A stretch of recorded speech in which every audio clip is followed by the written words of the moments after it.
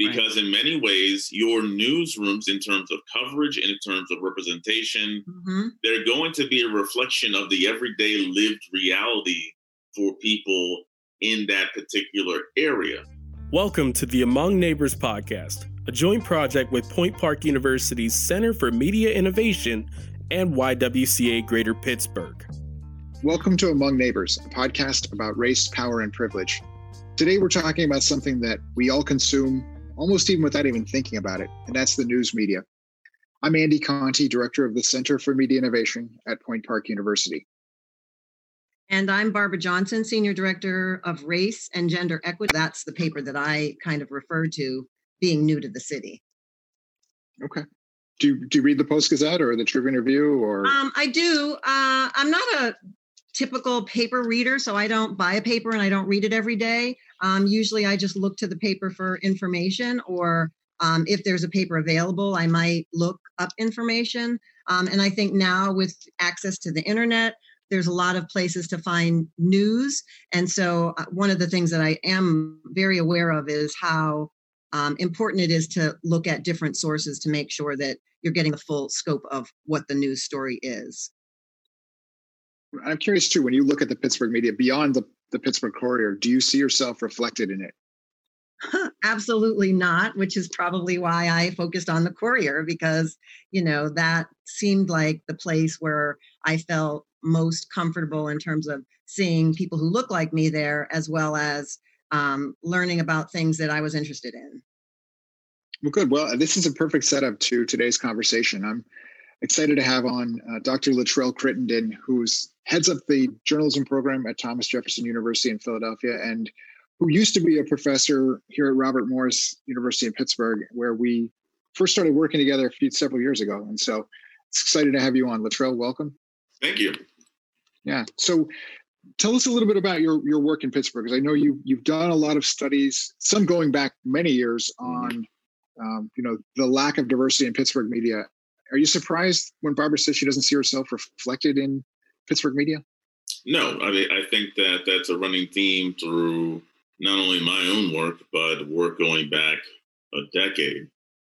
So my initial foray into looking into Pittsburgh media, I was formerly a board member when I was in Pittsburgh with the Pittsburgh Black Media Federation, which is an affiliate chapter of the National Association of Black Journalists. And actually, during my time there, we actually won Chapter of the Year twice, once a shared title and once on our own. And I think that part of that was the vigorous watchdog work we did looking at diversity issues inside of Pittsburgh media. The first was a study that was released, I should say, in about 2015, 2016, where we looked at the overall diversity inside of newsrooms in Pittsburgh. And for those that actually responded, what we found was that the number of journalists of color were vastly underrepresented as it compares to the overall diversity inside of Pittsburgh newsrooms.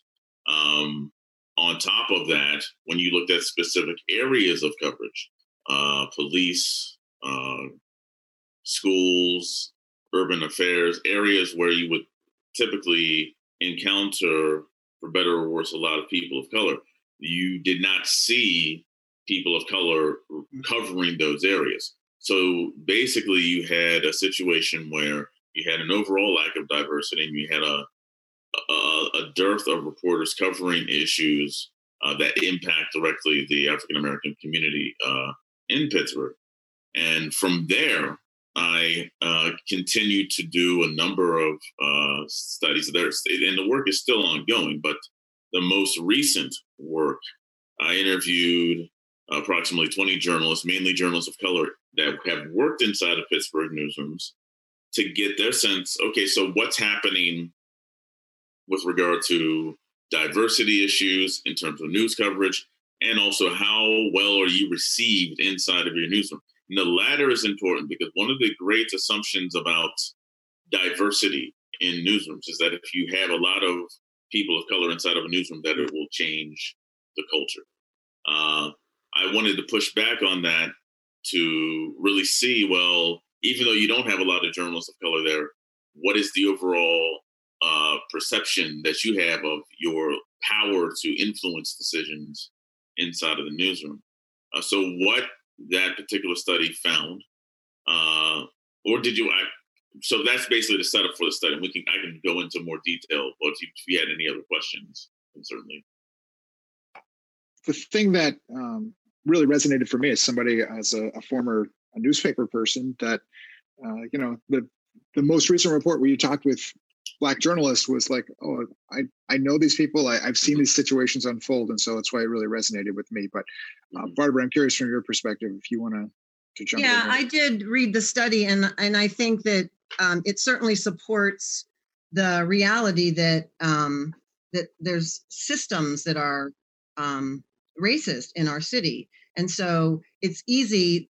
Latrell, you said there's lots of, you can add more individuals to the space, and they're still going to experience the same things, and that's because there's layers of individual racism, and that's compounded with systemic racism. Mm-hmm. And the systemic racism is what holds everything in place in the same way, regardless of how the players change. And so, I am not from the news media, but I certainly saw that in the higher education space that I was in. Mm-hmm. I see that in the work that I'm in the nonprofit world. And even today, there's 6,000 Zoom meetings happening on a daily basis. And I'm constantly getting invited to all these Zoom meetings that are supposed to be looking at the new Pittsburgh after COVID-19 and recovery. And you'll look at the panel, it'll be all white men. Mm-hmm. So I'll say, how can you think of Pittsburgh's recovery from COVID-19 with an all white male panel? What is that all about? So again, it's the systemic racism just lingers on and is what makes people leave. and that I'm glad you noted that, because that was one of the major findings of the actual study, is that one, journalists of color inside of newsrooms did not feel that the newsrooms did a good job of covering issues inside communities of color. Two, journalists of color did not feel as if they had a voice. So if they would suggest stories, if there were opportunities for promotion, if there were just everyday lived experiences, hey, how are you doing? Are you accepted in a newsroom? People of color did not necessarily feel that. And then three, and I think that this gets into the larger systemic issue, and this is not something that I was anticipating finding, but a lot of the people who worked in newsrooms, and I should say that some people are still in newsrooms, some people had already left newsrooms, some people have left since then. I mean, people were anonymous, but so there's been a lot of people in different situations, but life in Pittsburgh for a lot of people of color was so detrimental that that was sort of the nail in the coffin for decisions as to whether or not they wished to stay in the newsrooms, because it wasn't just the fact that life wasn't great inside of newsrooms. It was that life wasn't great for people of color outside of the newsroom either. So when you combine all of these different issues, you get a situation where you have very low retention of talent of color, particularly as it pertains to journalists of color inside of newsrooms. So that was a significant finding that combined to really keep this level of diversity inside of newsrooms low. There's no real efforts. The first part of the first study was there's not a lot of diversity and there are no real efforts to recruit. But when you actually get journalists of color inside of those places, they don't feel like they're part of the infrastructure, and then they don't really want to stay. And by the way, they don't like Pittsburgh that much either. So that's sort of the crux of the actual study. Right. And we know that racism as a concept is layered. So one of the things that I see also is that there's a socioeconomic dynamic that definitely impacts people who come from somewhere else. So I'm one of those people, right? So I come into the city of Pittsburgh. I've been here, most of my life, my adult life, but I don't have I graduated from Westinghouse High School, or, I don't have this like cohort of life friends that many people of color in Pittsburgh have. So that's one dynamic. And then there's another dynamic of socioeconomic status. So, there's like the 10 top Black leaders in Pittsburgh that get invited to every panel discussion and every event and everything. And then there's everybody else who never even is thought about and is completely excluded from the life of Pittsburgh.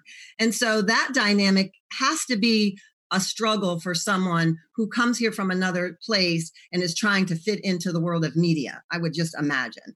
I was fortunate to be in higher education. So higher education is kind of a little bubble. And so I was allowed to exist in there. But I'm now seeing Pittsburgh through the nonprofit eyes. And, it is a severe wake up call because it is clearly the racial stratus is there. And then the socioeconomic stratus is there. Mm-hmm. And if you're not one of the top 10 Black people that everybody knows, don't even think you're going to get invited to anything ever. Well, Barbara, I'm glad you're here. I'm glad we got you on this podcast, at least. Only Andy invites me to things. But I think you raised a really good point, and I don't think Pittsburgh is necessarily even that welcoming of a place, regardless of race. Like just on top of it, to outsiders, it's not that welcoming. Yeah. And then when you put those issues of race and socioeconomic issues on top of it, it becomes even less welcoming. What do you think, Latrell? And I know you're talking in the third person, but for you, this has also been a personal issue. I will say, without going into specifics, I am in Philadelphia for some of the same reasons that I guess a lot of other people leave. I feel much more comfortable in Philadelphia. For example, I live in one of the things that I think, and this is slight deviation, but one of the things that Pittsburgh lacks that other places that I've been actually have, Philadelphia or Chicago. You do not have, and I touch on this in the study, you don't really have that strong central middle-class African-American neighborhood. Yep. Where you have Black institutions where you can go to eat, where you can hang out. Yep. And that is something that, as compared to Philadelphia or as compared to a place like Chicago, you don't have that infrastructure where there are opportunities for life outside of your workplace. And if your workplace is not particularly inclusive, you're dealing with this double-edged sword of, I'm not represented again in my daily life at work, and I'm not having the opportunities to have a strong social life.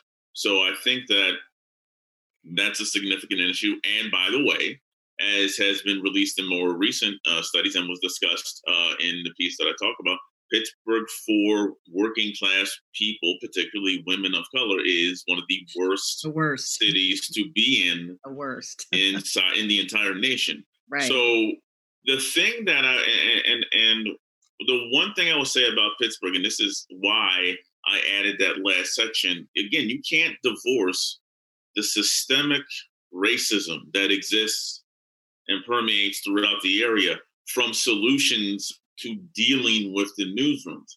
Because in many ways, your newsrooms, in terms of coverage and in terms of representation, they're going to be a reflection of the everyday lived reality for people in that particular area. So, for instance, I actually just had a study that came out in central Pennsylvania, in my hometown, which is called Chambersburg, Pennsylvania. And in that case, you had the same types of issues in terms of not a lot of representation inside of the newsroom, and a lot of concern about not being represented in the newspaper.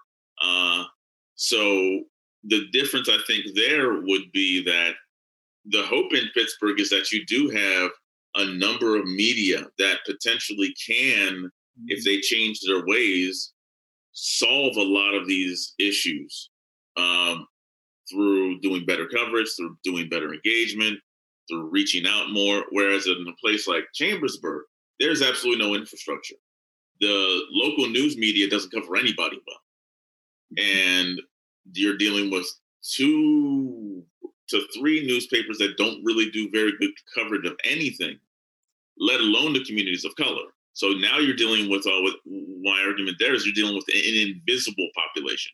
I would not say that Pittsburgh has an invisible population. It's just that they're not fairly represented in the media, which means that there is some potential for change.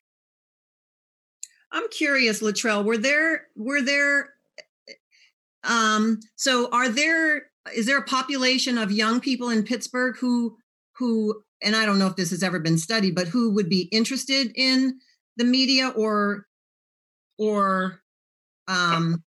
like, because you said in your study that many people came from outside into Pittsburgh media and then, stayed for a year or two and then couldn't handle it because of the racism and then left. So there's nothing bubbling up with our youth? Well, so actually, Pittsburgh Electric Media Federation for more than, I believe, 40 years now has had the Frank Bolden Journalism Workshop. Yeah. And they've actually trained a number of journalists who actually have done work in journalism. Okay. And I think that was supposed to be an incubator and has been an incubator for journalists coming in. They get an education, they start there, and then the idea is at some point they can get back to Pittsburgh, and then they would be able to sort of facilitate that change. And I argued in the piece that sort of organic cultivating of talent is going to be key to sort of transforming Pittsburgh newsrooms, because, quite frankly, of the racism, and because you do not, there's certainly people who have come and stayed for years, but the best way to really have people who stay and are understanding of the deeper issues inside of Pittsburgh is to cultivate that talent from within the city. So things like the Bolden Workshop certainly can be a facilitator of that. I will say, though, in the past several years, for a variety of reasons, including financial reasons, you haven't had a lot of the number of participants in that workshop has declined. Yeah. So that has been something very negative in terms of that. I also would argue that the universities could help facilitate more of that work. Yeah. But the other thing that I think people don't really remember about Pittsburgh is that in terms of pure journalism programs, there's Duquesne and then there's Point Park in terms of pure journalism programs. Okay. Pitt has a communication program. Robert Morris has a communication program, but you're not dealing with a lot of pure journalism programs. Additionally, and I don't know the numbers on this, but there are very few faculty members of color inside the communication programs in Pittsburgh. If I don't know what it is now, but there was a time when I was the only one. Then I left. So when you talk about these institutional structures, they permeate a whole host of different areas. Yeah.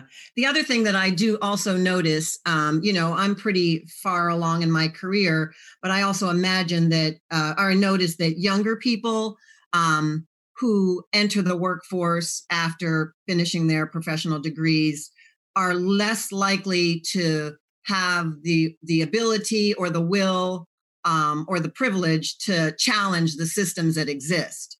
So, if I'm, 25 and I'm experiencing racism, one of the ways that I can handle that is to, get the experience that I need in whatever space that is. And if it's Pittsburgh, and then get out versus trying to fight a system that as a young person might just, run me down because I don't have that wisdom to really think about how I can move through that.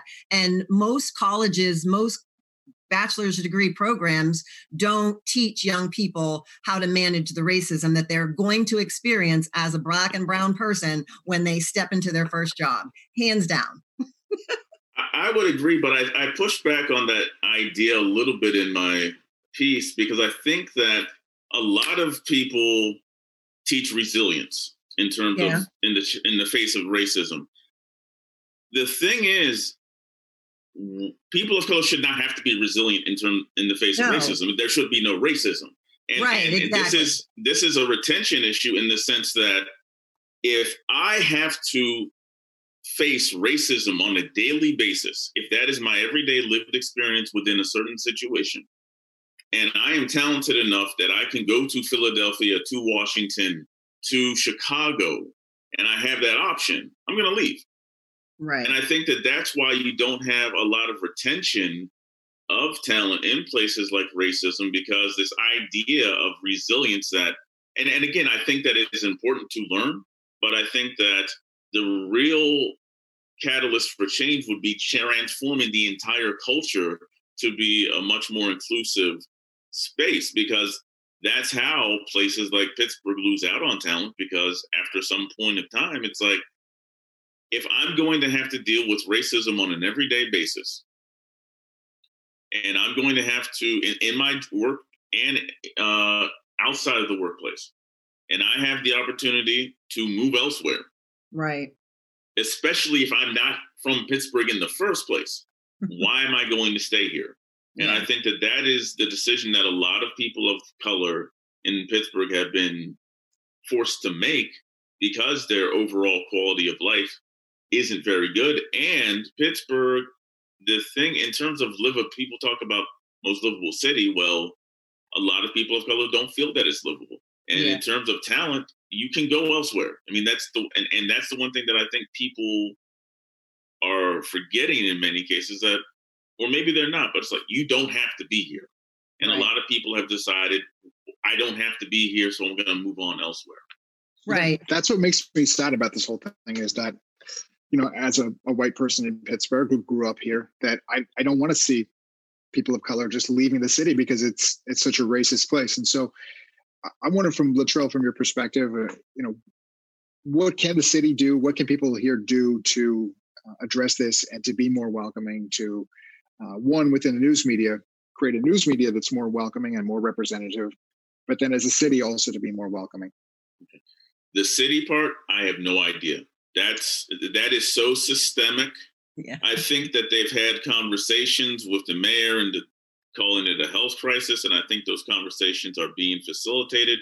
But I think the only way that that's going to take it back to the media, I think that it has to be, you'd have to approach it from every last single sector of the actual business industry. If you're talking about business, where you actually have a wholesale effort to engage in efforts to remediate racism. And you would have to do that in housing. You would have to do that in so many different sectors. Newsrooms, I mean, there are a number of things that I think could be done immediately. One would be hire more people of color. I think that probably, before this crisis with COVID, that would have been probably one of the easiest things to do. It was actually suggested during the interviews that I had done. Like, look, you can sit down and say, we're going to hire the next 10 people. They're going to be people of color. And by doing that, all you're doing is raising the level of diversity in your newsrooms to be representative of the community. And that way you're engaging people in a way that says, all right, this is an important thing in terms of diversity. But some of the other suggestions that were made, or that through the two studies, one, in addition to recruitment, would be having meetings on a regular basis to deal with these types of issues. One of the things that the PBMF study, we asked, have you had any community meetings, or you sat down, or you have a committee of people who discuss your news coverage? No. Do you have staff meetings to discuss your news coverage? No. So it's to transform the actual culture, you have to acknowledge that the problem exists. Right. And I think that that's the first step, is to say, look, not only can we do better, but we can make a difference. And I would say that actually I have a piece that's coming out where we looked at some nonprofits, and one example that actually I think they're moving in the right direction in Pittsburgh is Public Source. And I think, so my piece is talking about the changes that they've made from going from the investigative ProPublica type piece to one that's focused on hyperlocal journalism, and some of the things that they've done, and that I'm talking about in the piece. One, having community discussions to varying degrees of success. Hiring somebody specifically to engage communities of color on your staff. Making their most recent, and making an effort to hire more people of color, even though they acknowledge, and I think that this is the key, they acknowledge they need to do a much better job with that. So I think that Public Source does represent this model for transformative change, where they're looking at how are they gathering information, how can they get more information about people of color, how can they engage people of color on a better basis. And I think that they are one entity that, while not perfect, and recognizing you're not perfect, but they're moving in a direction where I think that they get the problem, and I think they're making strides to be impactful in that area. Okay. Well, as we think about wrapping up this conversation, and we could go on a long time talking about this, but that's been actually one of the motivators for Barbara and me, is just to start having these conversations, because, like, as you said, if people don't even acknowledge that the problems exist, then how can we start to address them? And we can't. And so thank you for coming on and helping us at least start to identify these issues and talk about them in a frank way. So I appreciate that. Absolutely. Nice talking with you, Latrell. Thank you very much. And thank you for having me on. Absolutely. Good luck in your work. Thank you. And thank you to everyone for listening to this podcast, Among Neighbors, a podcast about race, power, and privilege. The show is produced by the YWCA Greater Pittsburgh and the Center for Media Innovation at Point Park University, where I'm the director. The show is produced by Tyler Polk. For more information, visit us online at pointpark.edu/CMI or search for Among Neighbors wherever you listen to podcasts. Thank you for listening to the Among Neighbors podcast. This podcast was produced by Tyler Polk.